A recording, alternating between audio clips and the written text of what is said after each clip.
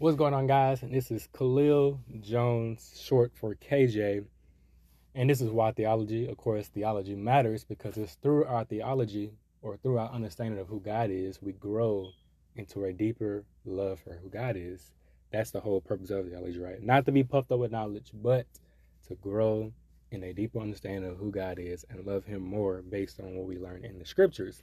Because God has revealed Himself to us in His Word. And so we want to know who this God is. And so, if you've been keeping tabs with the podcast so far, we've covered different various topics, but I start off the podcast with a particular episode titled, What is Reformed Theology? And in that episode, it was kind of short, fairly, about 15, 17 minutes, I believe. And so, in that episode, I talked about what it means to be Reformed. Today, there seems to be a common misconception that to be a Calvinist or to be called a Calvinist makes you Reformed. But that could not be possibly far from the truth, because we know, again, as I covered in the episode, traditionally all the reformers, they all held to what is known as the 3 C's and the 5 S's. Those 3 C's, again, were Calvinism, or what is known as the Doctrines of Grace, TULIP, and we've covered that in episode 1 on what is Reformed theology. The first C. The second C, we talk about that today, what is known as covenant theology. The third C was confessional, and the 5 S's are the 5 solas of the Protestant Reformation.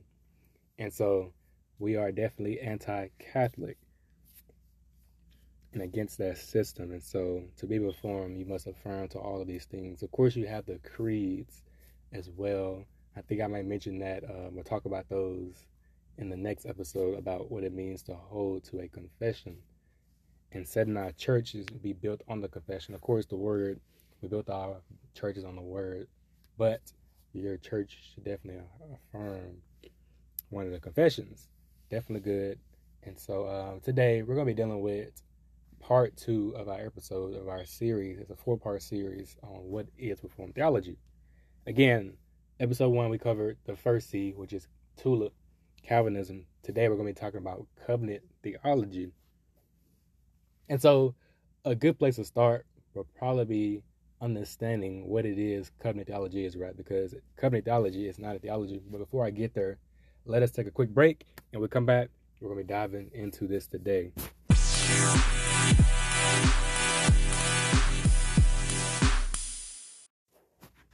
So before I get us started about what is covenant theology, I need you guys to understand a term that we use in theology, what is known as biblical theology. Now, biblical theology, it is the study of the doctrines of the Bible.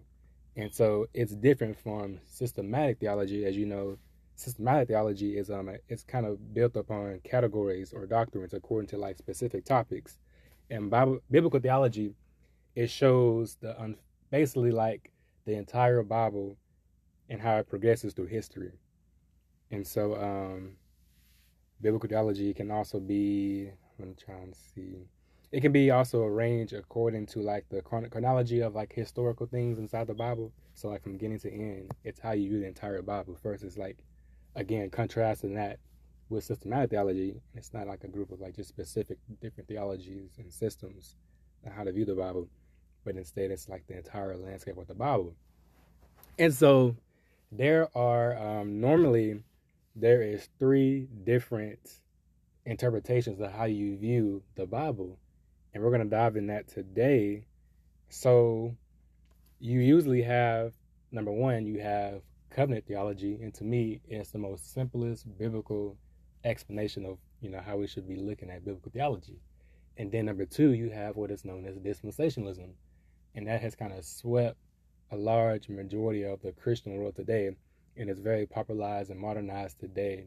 As you guys know, people such as John MacArthur hold to that, and it was started with John Darby and Scofield, all these different names.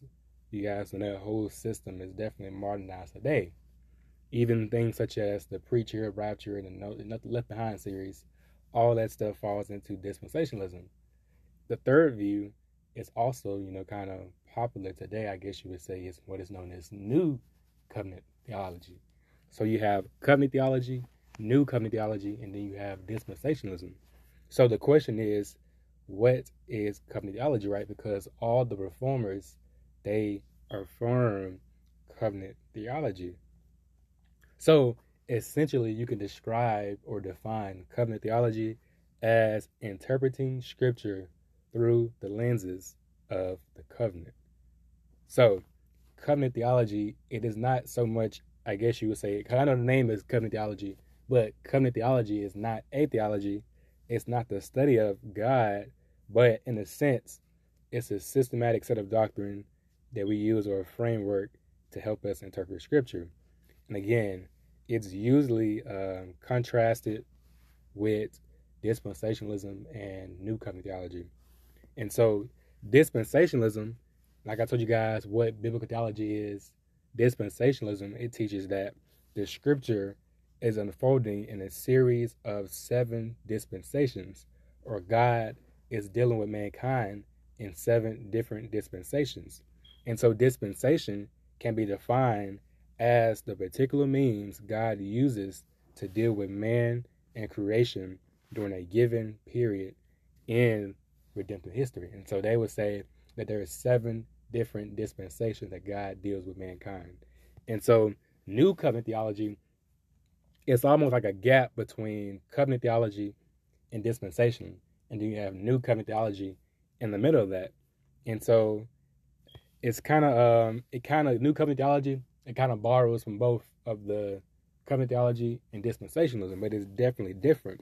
So for starters, in the classic interpretation of covenant theology that I affirm to, Jesus, we are taught that he came to fulfill the law. You guys know Matthew 5, verse 17, he says, Christ said, I did not come to, get rid of the law, but he said, I came to fulfill the law. And so he did this by satisfying all the ceremonial laws, the civil laws, and the moral aspect of the law. So Jesus Christ, he is the reality behind the shadows of the Old Testament, like the whole sacrificial system. Christ was the fulfillment of all of that. That's what he says, I did not come to get rid of the law, but I'm the fulfillment of the law, because he's the Messiah, right? So Jesus Christ, he also bore the penalty of all our sins that was deserved. Basically, we'll talk about it a little bit later, but Christ, he fulfilled all the law. That's what I meant to say. And so Jesus Christ, he lived in full accordance with the moral aspect of the law, and he fulfilled every single aspect of the entire law that nobody could keep in the Old Testament. And so when we say the moral law, I taught in my last episode that the moral law or the Decalogue is the 10 Commandments. And so Christ, he fulfilled all of the 10 Commandments. And so when we say that Christ done away with the law, he did away with the civil law and the ceremonial law. But classic covenant theology, it says that the moral law has not been done away with, but it's been fulfilled, because the moral law, it stands as a standard of morality for mankind because it reflects God's character. And so it does not change. Therefore, when we speak of I affirm this as well. So covenant theology, it sees that the Mosaic law, it basically 10 Commandments, Decalogue, the moral law, that is still binding today on Christians and people who are not believers. They still under the guilt of the moral law, because again, the moral law, it reflects God's character. So all those laws, it points to God. That's why it has not been done away with. But in contrast, new covenant theology says that basically it sees that the 10 Commandments as a whole has been fulfilled in Christ. Christ not only done away with the civil law and the ceremonial law, but Christ has taken care of the moral law as well. So all of the Old Testament law has been fulfilled in Christ, even the 10 Commandments. And so new covenant theologians, they would say that we're no longer under law, but now we're under the law of Christ. And so anything that Christ teaches that we should do, that is the law of Christ. In comparison, we no longer keep the Old Testament law, but now we keep the law of Christ.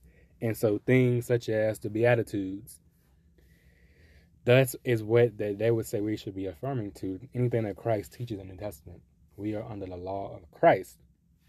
So to me, again, covenant theology is the most simplest view of biblical theology, because it just makes the most sense, and it's definitely very biblical. As I break this down, I'm pretty sure you'll be like, well, I've always known that. Exactly, because covenant theology is biblical. So for starters, let me define what a covenant is, in fact, because I know many people have no idea what in the world is KJ talking about. Because again, covenant theology is not a theology. Again, it's basically just us interpreting scripture through the lenses of a covenant. And so for starters, what is a covenant? A covenant can be defined as an agreement or a promise between two or more parties, usually to like perform different actions. And so again, a covenant can be defined as an agreement or a promise between two or more parties. And so if you guys don't know, so basically you have the Old Testament and you have the New Testament. Well, in Latin, the word testament is what is known as a covenant. So we would speak as we have the old covenant and we have the new covenant.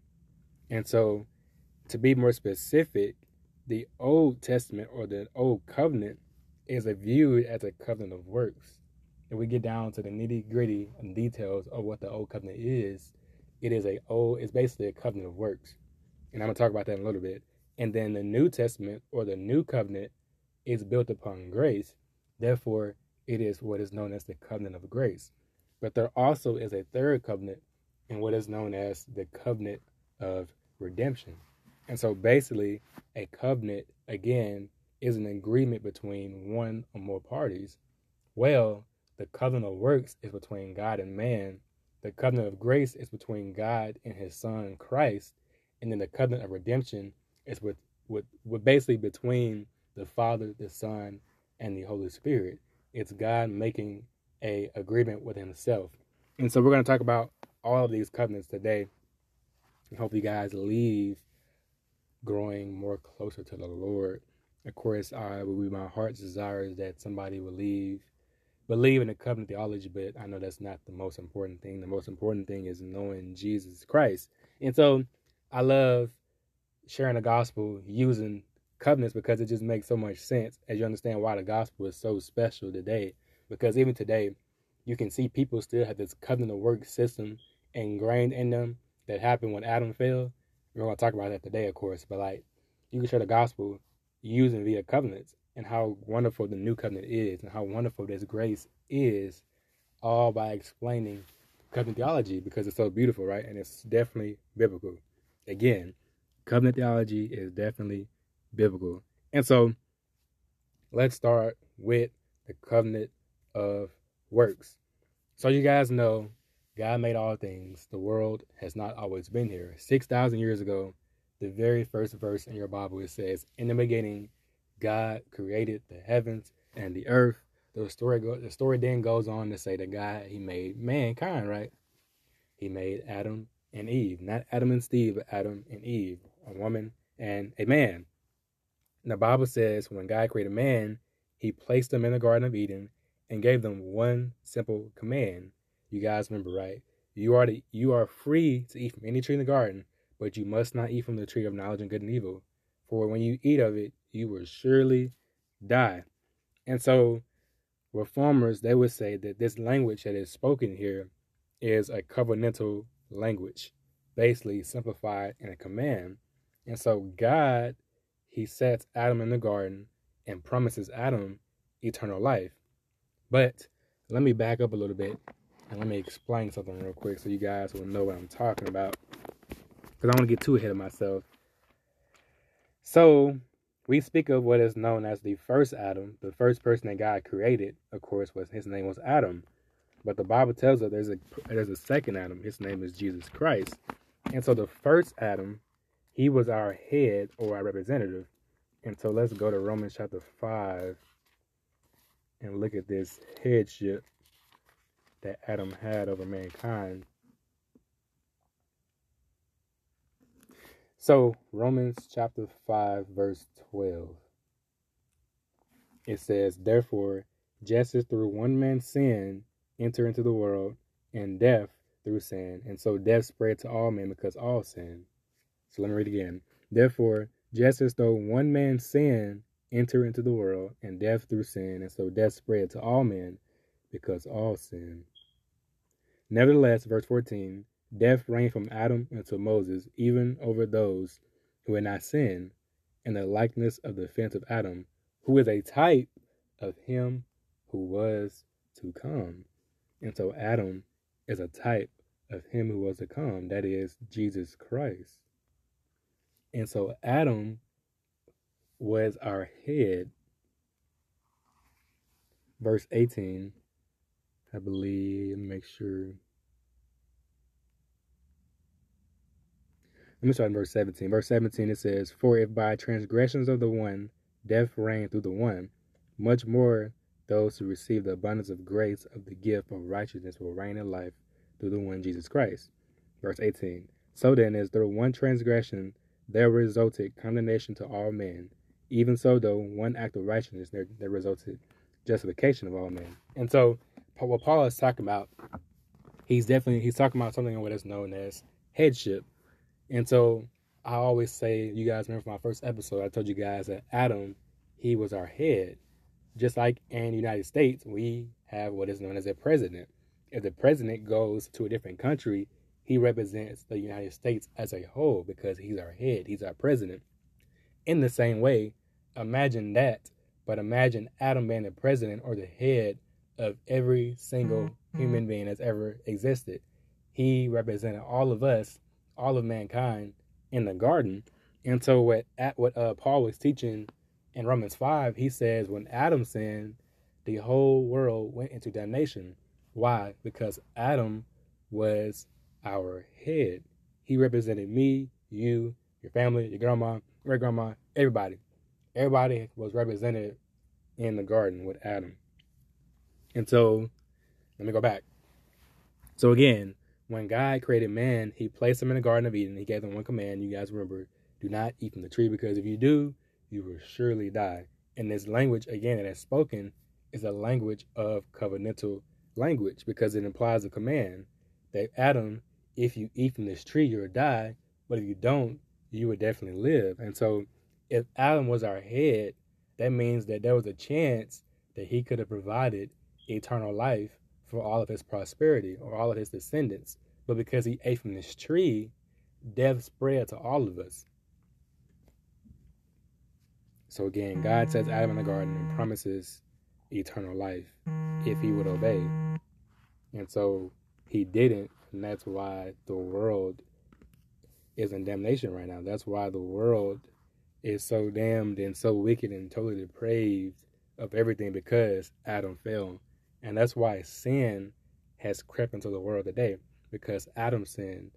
And we speak of this in theology known as original sin, not the first sin that Adam committed, but the consequences of that sin. Because Adam was our head, he brought death or sin into the world, and death is spread to all of his children because he could not fulfill this covenant of works. Now, I know somebody right now is saying, well, KJ, what are you talking about? Because the covenant of works, the covenant is not mentioned anywhere in Genesis. And you're definitely right. But again, the language is very similar. But let me read you guys of what it says here in Hosea, I believe. Yes, Hosea chapter 6, verse 7. It says, but like Adam, they have transgressed the covenant. There they have all dealt treacherously against me. Listen again. But like Adam, they have transgressed the covenant. And so what covenant is God talking about here? The covenant that he's talking about is the covenant of works. So again, I know someone's saying the covenant is not used in the first chapters, but we don't need to see the word covenant to understand that we're dealing with a covenant. Am I making sense? So from Genesis all the way up to Malachi, that is known as the covenant of works. Even until Jesus died, we do not enter the new covenant yet. Now, most reformers would teach that the covenant of grace has always been here. But I am Reformed Baptist, and I affirm what is known as the 1689 London Baptist Confession of Faith. And we do not agree with that. And I'll talk about that later. But the covenant of works, the same language is used in the garden. Adam, if you obey me, you'll be blessed. But if you disobey me, you will surely die, and all of your prosperity, death will enter them.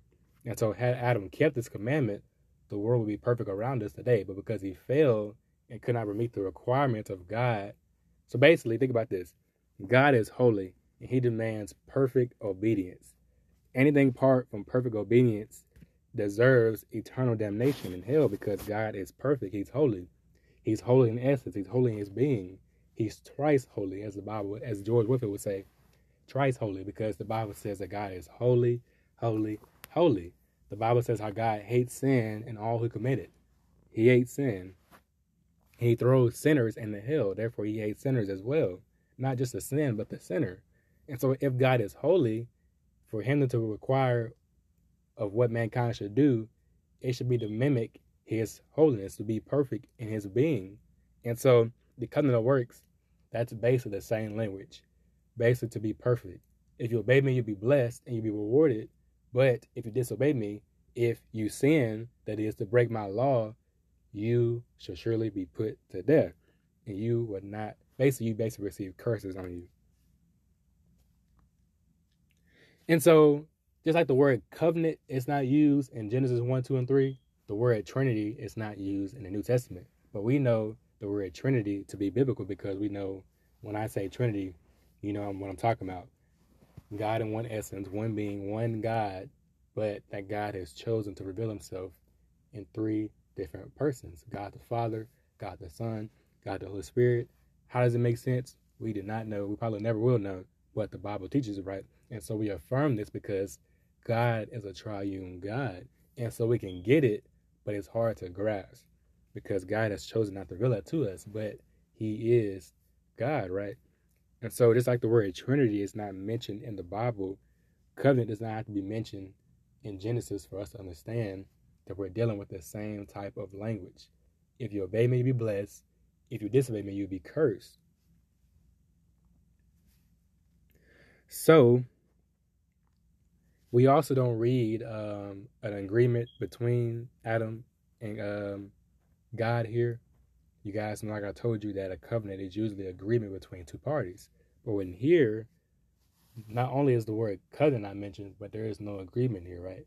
And that's because God, he automatically requires that we obey him out of love for him, because by him all things are made and for him.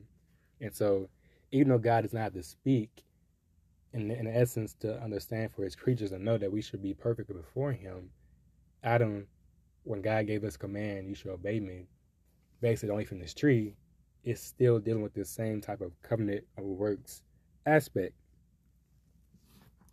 To be more specific, even not only does this covenant of works apply to Adam, but all of his children, all of the Jews in the Bible also of this covenant. So listen to this. Deuteronomy chapter 28. And so this puts on the covenant of works in full display. Let's see, Deuteronomy chapter 28. It says, now it shall be, if you diligently obey the Lord your God, being careful to do all his commandments which I command you today, the Lord your God will set you high above all the nations and the earth. All these blessings will come upon you and overtake you, if, keep in mind, if you obey the Lord your God. One more time. All these blessings will come upon you and overtake you if you obey the Lord your God. Verse 3, blessed shall you be in the city, and blessed shall you be in the country. Verse 4, blessed shall your offspring of your body and the produce of your ground. Verse 5, blessed shall be your basket and your kneading bowl. Verse 6, blessed shall you be when you come in, and blessed shall you be when you go out. Verse 7, the Lord shall cause your enemies who rise up against you to be defeated before you. They will come out against you one way and will flee before you. The Lord will command the blessings upon you and your barns, and all that you put your hands to, he will bless in the land, if you obey the Lord your God. But Moses then shifts this in verse 15. Listen to this. But it shall come about, if you do not obey the Lord your God to observe, to do all his commandments and his statutes, which I charge you today, that all these curses will come upon you and overtake you. Verse 16, cursed shall you be in the city, and cursed shall you be in the country. Verse 17, cursed shall you your basket and your kneading bowl. Verse 18, cursed shall be your offspring of your body and the produce of the ground, to increase of your herd and the young of your flock. And so everything that was said in verses 3, 4, 5, 6, and 7, all these blessings, it gets flipped on its head and turns into cursings. Why? Because the stipulations in the covenant of works is perfect obedience. You are rewarded in the covenant of works for your active obedience to the Lord. But if you disobey the Lord and his commandments, you are cursed. In the same way, the people of Israel were under the same covenant Adam was under, because in the garden, Adam is under the same kind of stipulations. Adam, if you obey me, you'll be blessed. Adam, if you disobey me, curses, right? What was the curse? The curse was you should surely die. Not just a physical death, but a spiritual death, because that spiritual death, it transferred or was imputed to all of Adam's offspring, all of his children, since the beginning of time, 6,000 years ago, all born into sin. Not because they were born and commit sin and become sinners, but rather because they're born into sin, because of original sin, the consequences of sin. Adam imputed to us or transferred and gave us this sinful nature. And had he just obeyed God, he would have been rewarded in all his offsprings. But because he disobeyed God, curses have come into all of his children. And so in the garden, there was a promise of eternal life. Of course, the Bible does not explicitly say this in Genesis, but think about this. God told Adam, if you eat from this tree, you'll surely die. So if you flip that statement around, that means if you don't eat from this tree, you shall surely live, right? And Paul says in Romans 5, Adam was a type of him who was to come, that is Jesus, right? And Jesus, through his one act of obedience, he rewarded or imputed righteousness to all of his offsprings. In the same way, Adam imputed the sinful nature to all of us. And so both Adam is a head and Christ is a head. And I'm talking about Christ being the head in a little bit. But Adam, had he obeyed God in the garden, there would have been no need for the second Adam to come. But because Adam disobeyed and could not fulfill the covenant of works, we now need a new covenant. But not only that, again, had Adam stood the test of time, this life he would have attained eternal life for himself, but also for his children.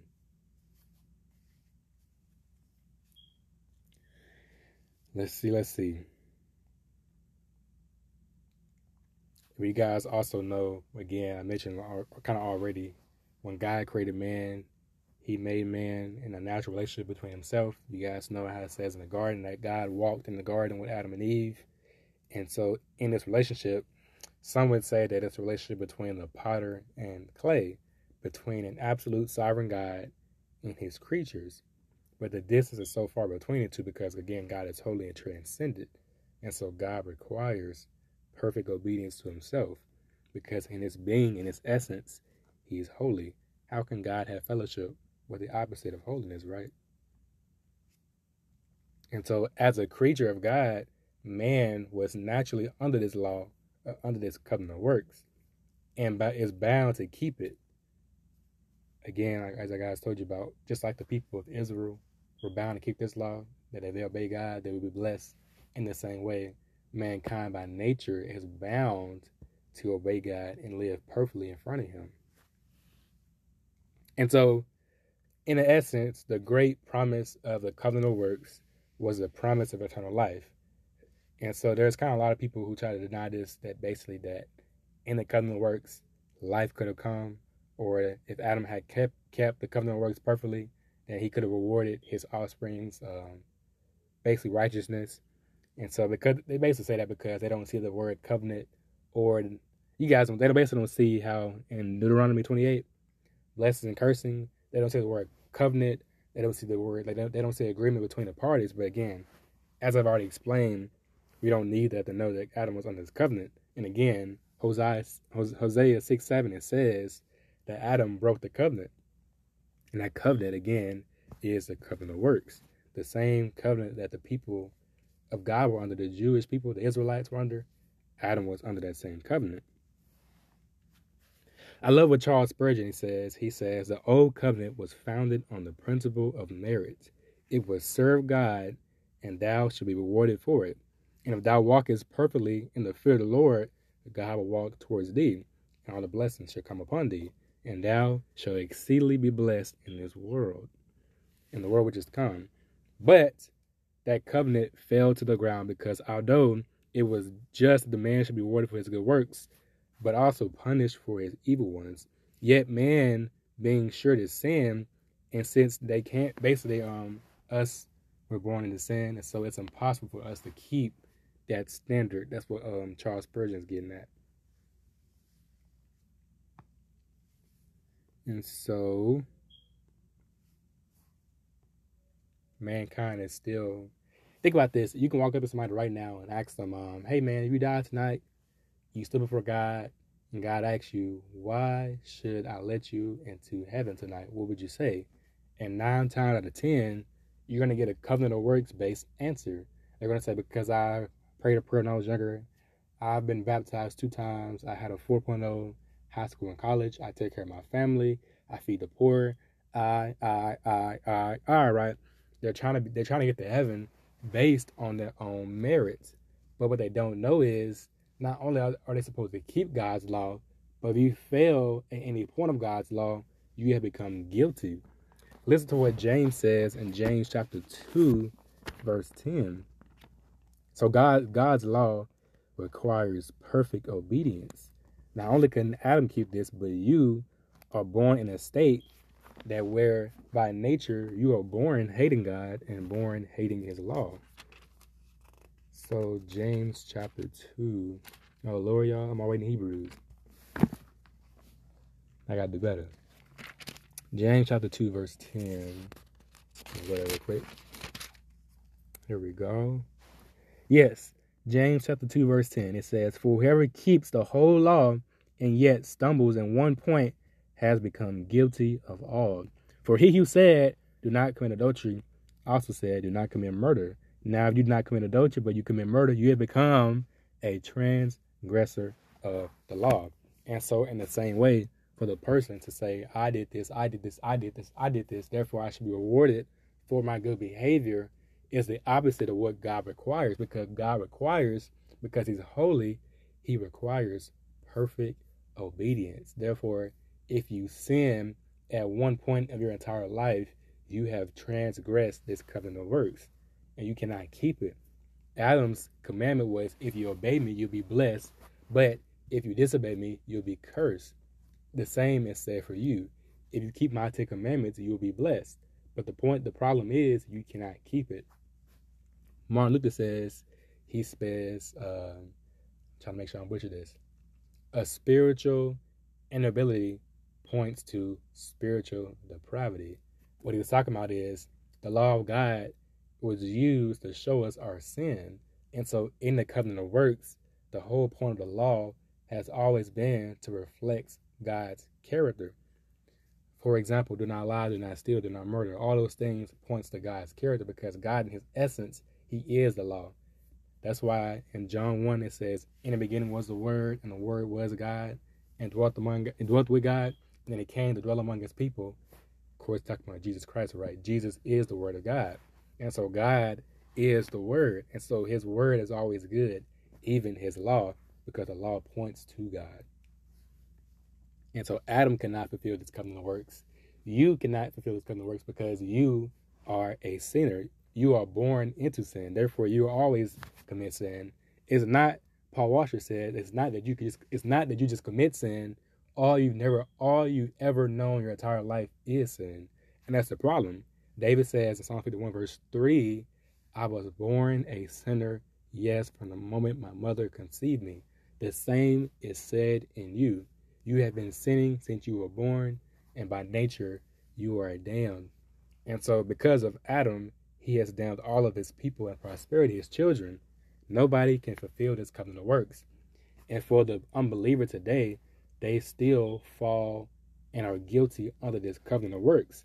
They have to actively, basically perfectly obey all of God's commandments, or they'll be cursed. What is a curse? The curse is If you're not perfect, you will be damned and go to hell. If you are perfect, you'll be rewarded for it and go to heaven. But the problem is, if all mankind has ever known is sin, how in the world can one be just in the eyes of God, right? And so this is where we get into our new covenant, the new and better covenant, as the Bible calls it, which is called the covenant of grace. And so Jesus, he had to be born of a virgin. Why? Because he was born of a man. We speak of this in theology known as the hypostatic union. This basically means that Jesus, he was both truly God and truly man. But have you ever wondered why Jesus had to be born in likeness of a man? For number one was the reason why he was born of a virgin was because he could not be born in the same corrupt nature that we have. Because of Adam being our head and basically neglecting to keep or fulfill the covenant of works, he damned all of us. But Jesus, he came born the same way, not in the likeness of Adam in the sense that he was born in sin like all of us are, but he was born by the Holy Spirit, born with his same nature he's always had.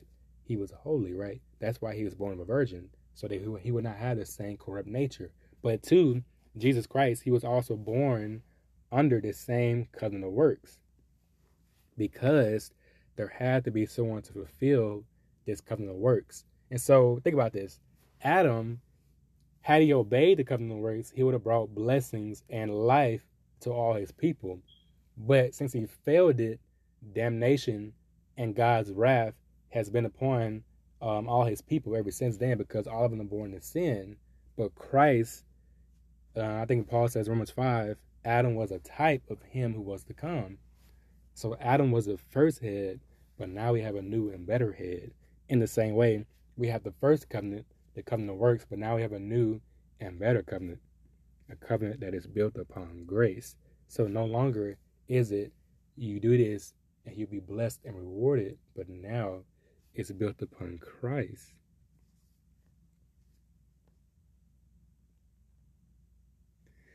Charles Spurgeon, he says, you see then that until our Lord came into this world, it was a covenant of works towards him. Basically saying the same thing I just said, how Christ had to be born under this same covenant.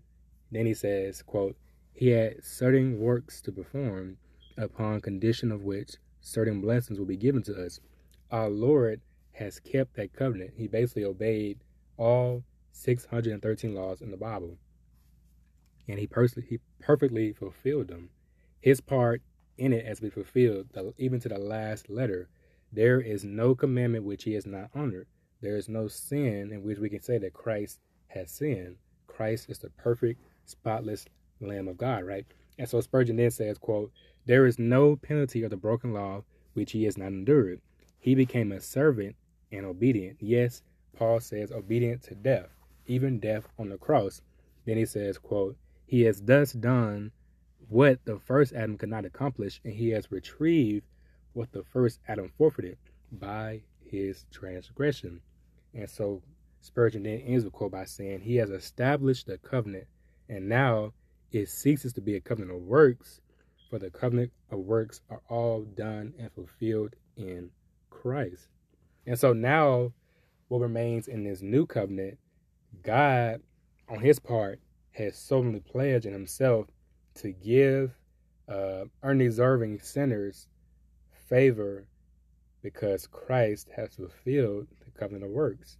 And so that same covenant that Adam couldn't keep, Christ was born under the same stipulations that basically kept God's covenant perfect. And so now Christ is able to extend grace now because Christ has kept that covenant.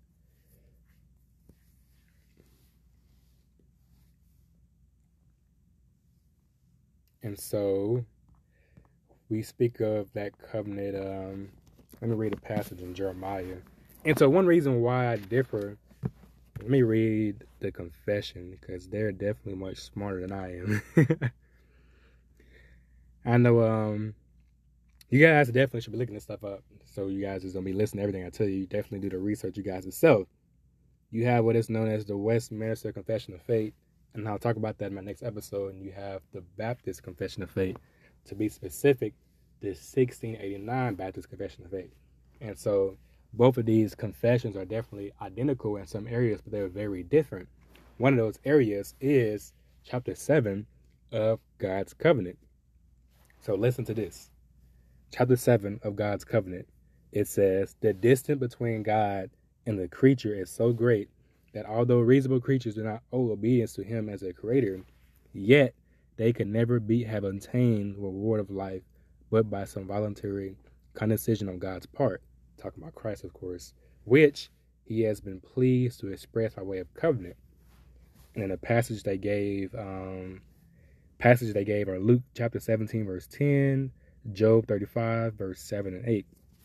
Then section 2, it says, moreover, man having been brought himself under the curse of the law by his fall, it pleased the Lord to make a covenant of grace, wherein he freely offers unto the sinners life and salvation by Jesus Christ, requiring of them faith in him, that they may be saved, and promise and give all those that are ordained unto eternal life his Holy Spirit to make them willing and able to believe. All the passages we're given is Genesis 2, verse 17, Galatians 3, verse 10, Romans 3, verse 20 and 21, Romans 8, verse 3, Mark chapter 16, verse 15 and 16, John chapter 3, verse 16, Ezekiel chapter 36, verse 26 and 27, John 6, verse 44 and 45, and Psalms chapter 110, verse 3. Section 3, it then ends, they say, this covenant is revealed in the gospel, first of all to Adam in the promises of salvation by the seed of the woman, and afterwards by further steps until the full discovery was therefore completed in the New Testament. So basically, people who affirm to covenant theology, who are Presbyterian usually, or I guess you would say they reform still. I would consider myself to be Reformed Baptist, but then you also have people who just say they're Reformed. What they mean by that is typically they are what is known as Presbyterians. They would say that they would agree on everything I taught about the covenant of works, but they would say the covenant of grace, in essence, has always been here. That passage in Genesis 3 that says that Jesus would crush the head of the serpent, they were showing how the covenant of grace was there in the garden. But for the Baptist who affirms to the 1689 Baptist Confession of Faith, we would say no. The covenant of grace was not fully realized until Christ died on the cross. Because think about this. How could grace be shown to anybody unless somebody kept and fulfilled the covenant of works? If God just shows grace and he does not punish the sin, it kind of contradicts God's character. So the reason why God was able to show grace, because it was foreshadowing what he was fixing to get ready to do on the cross. But the covenant of grace was not fully here yet.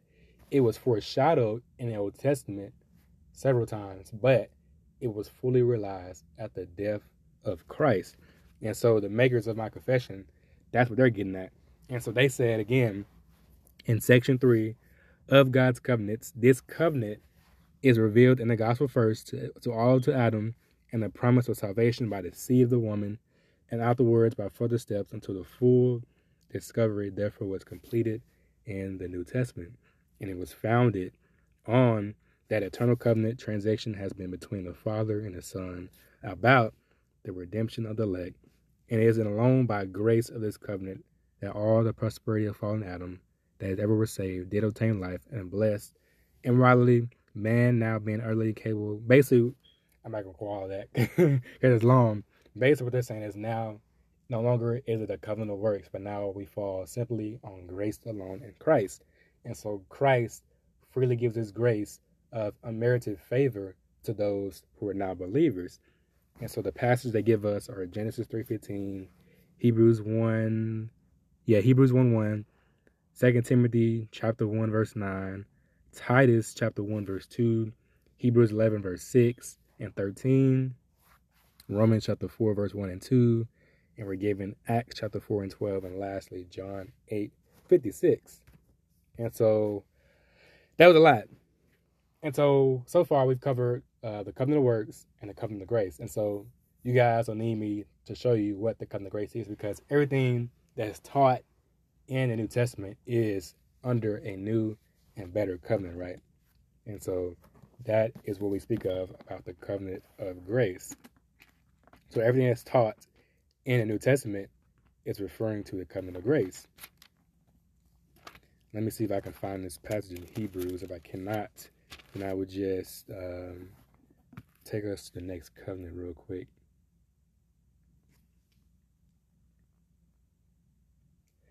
Let's see. It's in Hebrews chapter 6. I was trying to see what verse I wanted to talk about.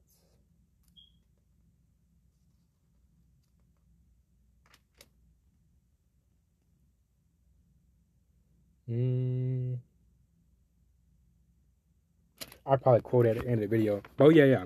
I remember earlier I was going through Jeremiah.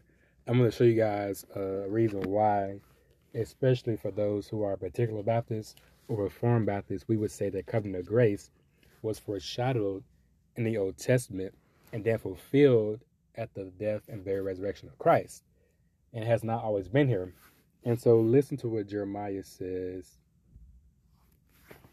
Let me find this passage real quick. Okay, I found the passage, and it's Jeremiah chapter 31, verse 31. Listen to what God says in this beautiful passage talking about the covenant of grace. He says, "Behold, days are coming, declares the Lord, when I will make a new covenant." Listen again. "When I will make a new covenant with the house of Israel and with the house of Judah, not like the covenant which I made with their fathers in the day I took them by the hand to bring them out of the land of Egypt, my covenant which they broke, although I was a husband to them, declares the Lord. But this is the covenant which I will make with the house of Israel after those days." And so I said earlier that it was Hebrews 6, but listen, it's actually Hebrews 8. And so the person or the author who wrote Hebrews, more than likely probably Paul, because we'll get that later. He takes this passage of scripture. That's why I love the New American Standard Bible so much, because anything in the New Testament that's an Old Testament passage, it's highlighted in all capital letters. And not only that, it tells you what passage it's talking about. And so Paul, he takes Jeremiah 31 and places it in a sermon in Hebrews. Listen to this. Hebrews chapter 8, verse 7. It says, "For if that first covenant had been faultless, there would have been no occasion sought for a second. For finding fault with them," he says, quoting Jeremiah 31, "Behold, days are coming, says the Lord, when I will effect a new covenant with the house of Israel and with the house of Judah, not like the covenant which I made with their fathers on the day when I took them out of the land of Egypt, for they did not continue in my covenant, and I did not care for them, says the Lord, because he hates sin." Verse 10, "For this is the covenant that I will make with the house of Israel after those days, says the Lord. I will put my laws in their minds, and I will write them on their hearts, and I will be their God, and they shall be my people. And they shall not teach everyone his fellow citizens, and everyone his brother, saying, Know the Lord, for all will know me, from the least to the greatest of them." Verse 12, "For I will be merciful to them in their iniquities, and I will remember their sins no more." Verse 13, it says, "What he said, a new covenant, he has made the first obsolete. But whatever is becoming obsolete and growing old is ready to disappear." And so what a beautiful explanation of the new and the old covenant. Again, the old covenant that God was talking about in that passage, he made with the people of Israel. After Moses led the people out of the land of Egypt, that was an Exodus. And so we get to Deuteronomy, we have all these different laws the people of God were supposed to obey. Again, if you obey me, you'll be blessed in the land. But if you disobey me, you'll be curses. You'll have curses fall upon you, and you will not be able to go into the land. Not only that, Adam was under that same covenant of works.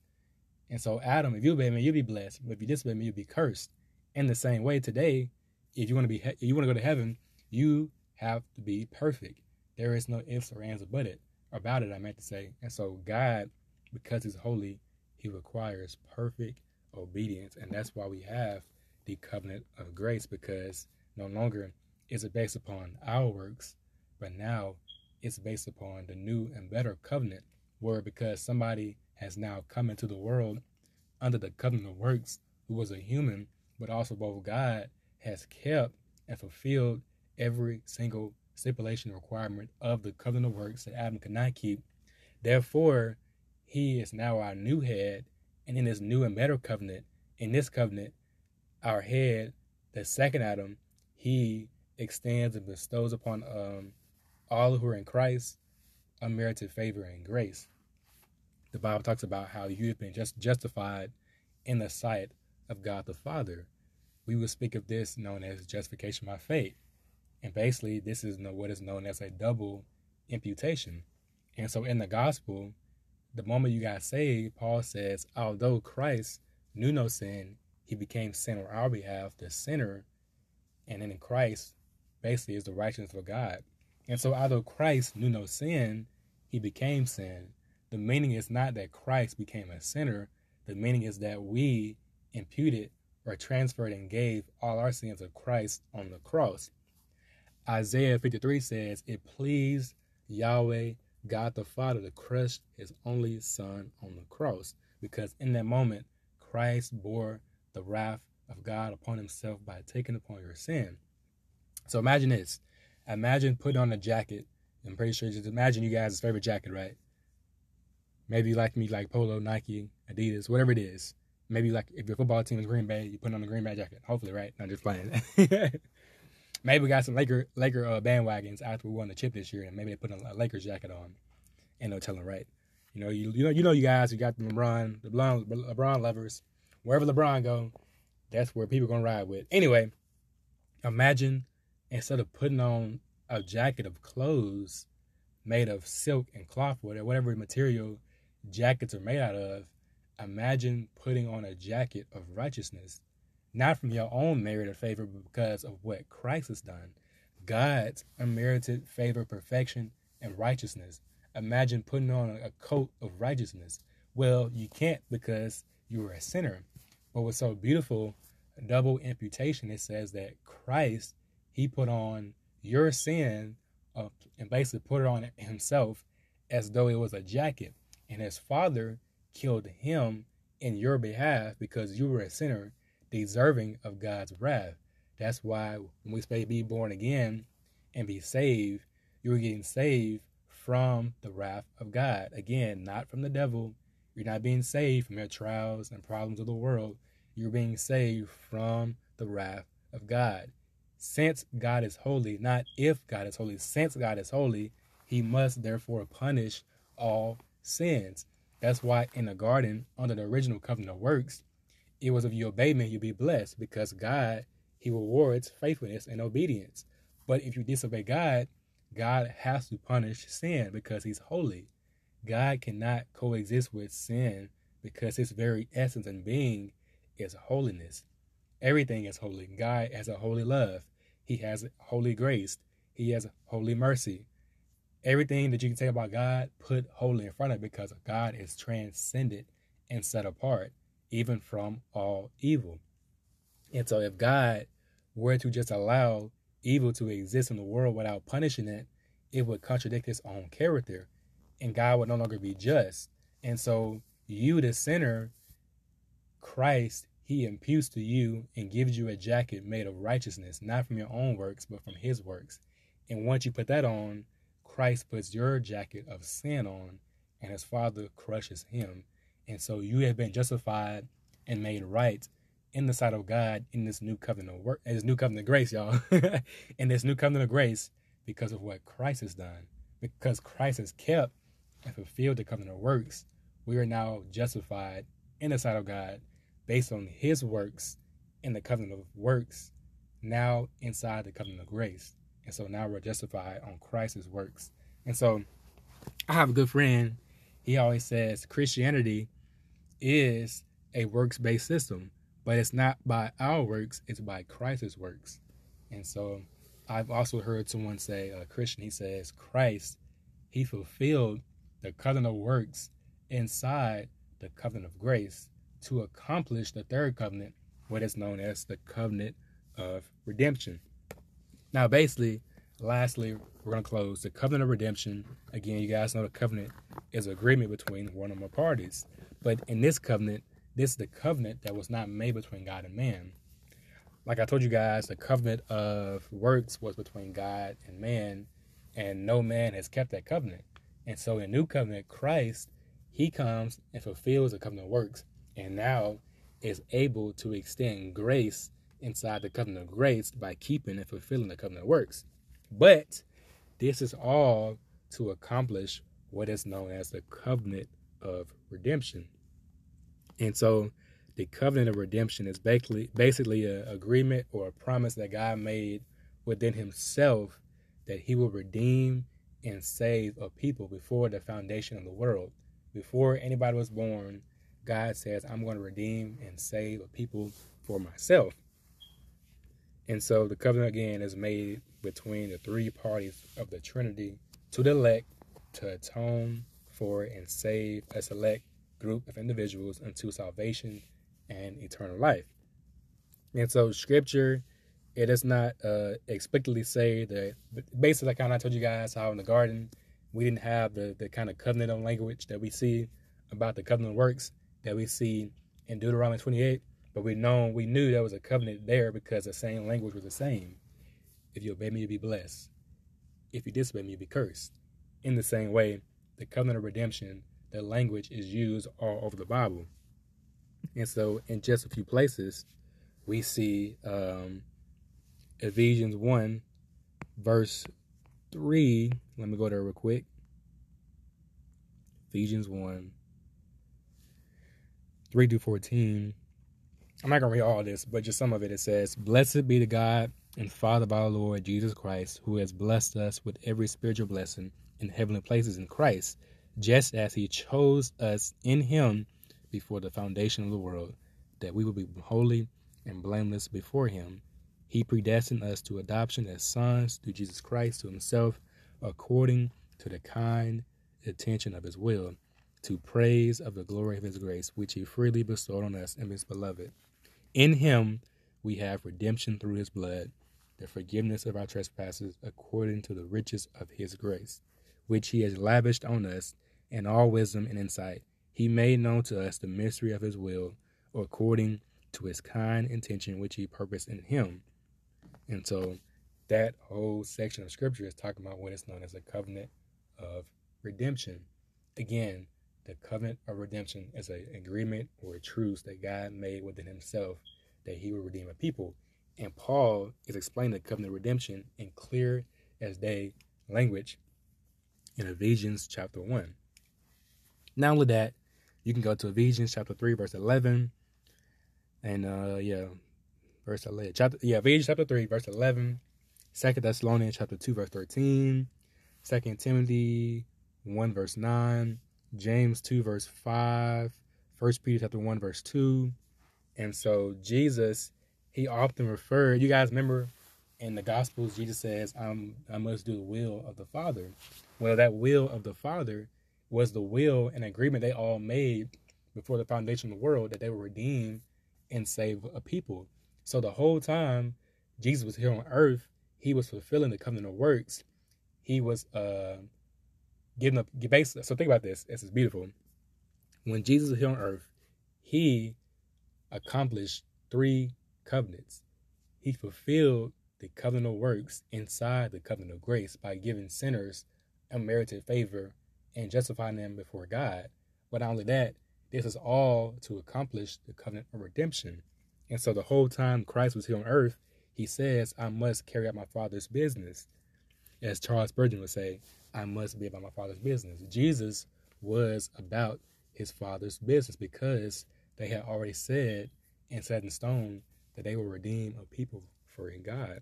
And so passages that we have there are John 5, 3, verse 40, John 5, verse 3 and 43, John 6, 38 through 40, John 17, 4 through 12.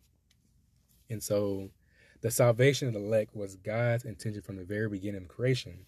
This cannot be doubted, guys. This is all throughout the Bible. And so the covenant of redemption, it basically just formalizes this eternal plan in the language of covenant. And so God works via covenant. God is a relational God. And so God is a God who works in via covenants. And so he speaks to us. Let me word that. God speaks to us via covenant. And those three covenants are the covenant of works that requires perfect obedience that you cannot keep. So do not leave this podcast saying to yourself, well, I need to just work on being a better person. Maybe I need to read my Bible more.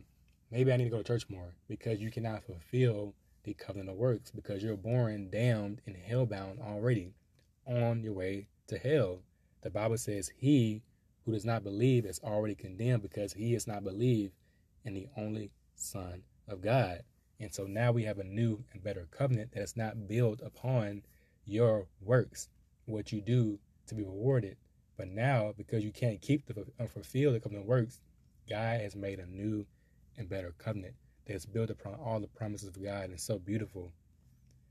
And all you have to do is simply believe in Christ, and you'll be justified in his eyes. And no longer do you have to work for anything, but Christ has already done the works. And all you do is simply believe in Jesus Christ. And as Paul says in Romans 10, you will be saved. But again, this belief causes action. You don't just walk down the aisle, pray a prayer, and say I'm a Christian and you're saved. No, belief causes action. I'm not preaching works-based salvation, but I am preaching lordship salvation. What I mean by that is if Jesus is not Lord, he's not Lord at all. And so, again, when you get saved, your life should be a reflection of the salvation you have.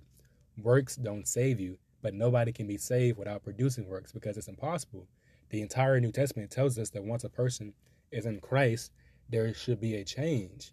And so to you today, if you say you profess Christ, there should be a change in your life. How can you not remember when you were dead in sin, hellbound, under the wrath of God, and now that you've been saved, you have a hatred towards sin? The Bible says, blessed are those who are poor in spirit, who mourn because they are poor in spirit. Apart from Christ, they recognize that there is nothing they can do to earn eternal life. They cannot keep the covenant of works. They are mourning because they can't keep this covenant of works. They are mourning over their sin they have. And the Bible says their reward in heaven will be great. Why? Because Christ has made a way to where they can be justified in his eyes by simply believing in him. So today, people, if you are not in Christ, the Bible says, come to me, all who are weary and heavy laden, and I will give you rest. Jesus says, I am the door. Why? Because you must enter through the door to be saved. There is no other name under heaven among which we must be saved. Jesus is the way, the truth, and the life. There is no other salvation. There is salvation in no one else under heaven except by Jesus Christ. Paul says, simply believe in Christ and you will be saved. Again, people, there is salvation in no one else. Drugs cannot save you. Your marriage cannot save you. Sex cannot save you. Pornography cannot save you. All the riches and the money, all the materialistic things in the world cannot save you. But Christ can save you. True rest is found in Christ. If you put your rest and satisfaction in anything else, it will disappoint you because you were made, in essence, to glorify God. The whole purpose of you existing is to glorify God. And so if you take that and put it upon things instead of the Creator, your life is meaningless. Even right now, I'm sure that somebody listening, that your life seems like it's basically purposeless. Why? Because you are missing your purpose in life. I'm not preaching prosperity gospel. I'm preaching basically the gospel of the Bible. Your purpose is to glorify God. How do you do that? You do that by simply trusting in the one in whom he sent to die for your sins. If you die here today without trusting in Christ, you will spend an eternity in hell. Not because God is bad, but because God is good. He is holy. He hates sin and the sinner because God is holy. He cannot allow sinners just to freely enter heaven. You must be perfect to get to heaven. In fact, the only people who are in heaven are people who are perfect, who've never sinned. Now, you may say that's crazy, but because the Bible says that, or it teaches what is known as justification by faith, once you place your faith in Christ, you are justified. No longer are you counted or viewed as a sinner, but now when you enter heaven, God says, well done, my faithful servant because you have trusted in his son, and his son's works saved you because Christ has fulfilled all three of these covenants. And so you may say, well, how can I trust a man like that? Because he is so gloriful and wonderful to be trusted. He will never let you down. He says, I'll never leave you and forsake you. So today, Paul says, now is a day of salvation. There is salvation in no one else. So please place your faith and trust in the one true God, not in the things of this world. Don't praise the creation, but praise the creator who made the creation. Thank you, guys. And so basically, next episode, we'll be dealing with confessional. And so far, we've covered covenant theology, Calvinism. In the next 2 episodes, we will talk about confessional and the 5 solas of the Protestant Reformation. And so if you are in town, if you live in the United States, my church is hosting a 5 solas Reformation Conference, October 31st, 9 a.m. to 3 a.m. You can look us up. You can look us up online and register today. Actually, I believe you just type in Christ Redeemer Church, Pine Bluff, Arkansas, and go to the website. You can register there. And so definitely, please come down to hear this conference. It will definitely be enlightening to your soul, and definitely be encouraging to hear, especially Reform. Even not, if you're not Reformed, you still can learn and grow in the Lord. And we also will have several different breakout sections and beverages and stuff given there. But thank you guys for listening.